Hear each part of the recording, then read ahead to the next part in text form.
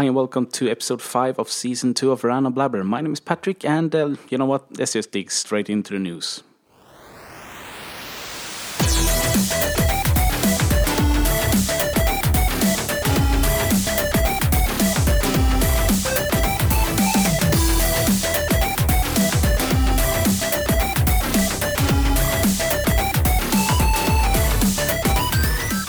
Hi and welcome to episode 5 of Random Blabber. To start this weekly news podcast off, Deadpool is just a few days away and I can't wait to watch it and review it. Not only does it look entertaining and really fun, I also love the Deadpool cameos that's been coming out every now and then.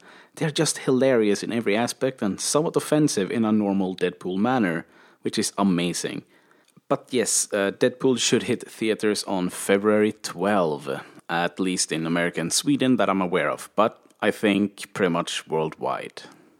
Moving on to the Fallout 4 update that was released early last week, which included a PC exclusive update containing debris effects, which is awesome. It adds a whole new level of realism, and there's only one thing I don't like about it though. It is that it's PC exclusive. Sure, I can understand it requires extra computing power and all that, and that the frame rates on PS4 and Xbox One is quite bad compared to a good PC, but still, shouldn't current-gen consoles be able to handle it? Anyway, for all you Orange is the New Black fans, including myself actually, Netflix has renewed Orange is the New Black for 3 more seasons, and honestly, I can't wait to watch season 4 when that finally hits Netflix, which is yet unclear as to when it will be available, but we can all comfort ourselves by knowing there will be a season 5 and 6 as well. So I'd say that's the silver lining in this story. Anyway, let's move on to some news that actually stirred up some conversations this weekend, and that is H1Z1, because it will split into 2 games for PC and the current game to be released on PS4 and Xbox One this summer. But what really has stirred up the news regarding this is that both PC games will be sold separately, and thanks to that, a lot of people are now calling Daybreak games money-grabbing cheapskates. Though I have actually toned that down, as some words I've seen and heard should never be uttered by anyone. Seriously. Where do you even find that vocabulary, people? Wow. I'm impressed. And a side note to this is that both games will be $20 each, and that it will still be early access. But don't worry, there is a silver lining actually. And that silver lining is that if you already own the game, you should have access to both games without paying anything extra, and it's the same if you buy the game before or during February 16. Now, be a few hours late and you'll have to pay $20 for each game, so make sure to buy it before or during February 16. And of course, that is if you even want to play an early access game where people are assholes towards one another. I'm just saying. And moving on to some broken news, because Rainbow Six just got updated, and with it came new and serious problems. Though a lot of things have been fixed, a lot of new problems have seen the light of day. These problems are an apparent Shadow Man which appears as a silhouette standing with its arms to the side, regardless of the player's position, which makes it impossible for you to know if the player is standing up or lying down. In short, you may be shooting on something that is not even there.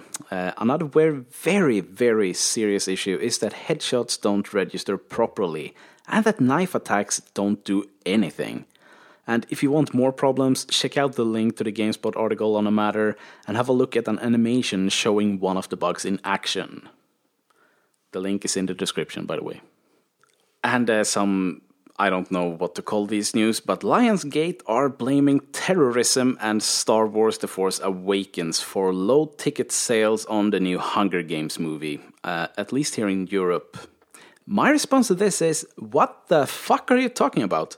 The latest Hunger Games movie, or whatever the fuck it's called, was released almost a full month before Star Wars and before some of the terror attacks even happened. And everyone knows that the first 2 or 3 weeks of a movie's premiere is the most profitable, so to blame a movie that is released almost a month later is just ridiculous.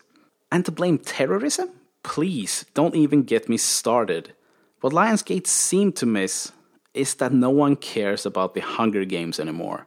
Besides, it's just a bad ripoff of the Japanese movie Battle Royale. And if you haven't seen Battle Royale, I strongly recommend you do. I've included a link to the IMDb page in the description so you can have a look at the trailer or some clips.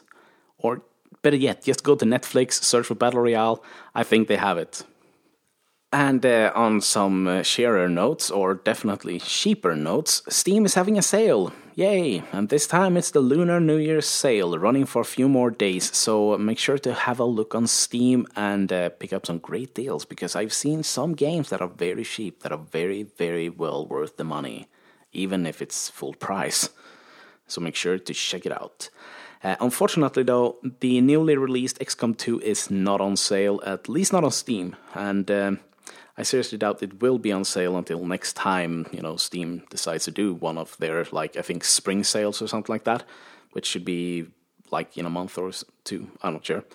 But I gotta say, XCOM 2 is well worth the money, and in regards of that, actually, make sure to have a listen on Wednesday, because I will have a review out of XCOM 2. So, stay tuned for Review Wednesday. But that's not all the news, actually, because Rockstar has apparently shipped 60 million copies of GTA 5 to date. This is an incredible number of sales, and also goes to show how popular the online function in GTA 5 is, as it still makes a ton of money. And when you think about it, I think that's the reason why we're still waiting for a single-player DLC. I think it's mostly because they make an insane amount of money from the online mode, which sucks, because I really enjoy the story in GTA 5 and I want more single-player content, along with a lot of other people that I know. But I guess we all have to live with it, at least for the time being, and I guess we can all just hope that we get a single-player DLC for GTA 5 soon. And before we finish today, there is a new trailer for the Captain America Civil War movie. And I guess a lot of you have already seen it, considering it was shown during Super Bowl.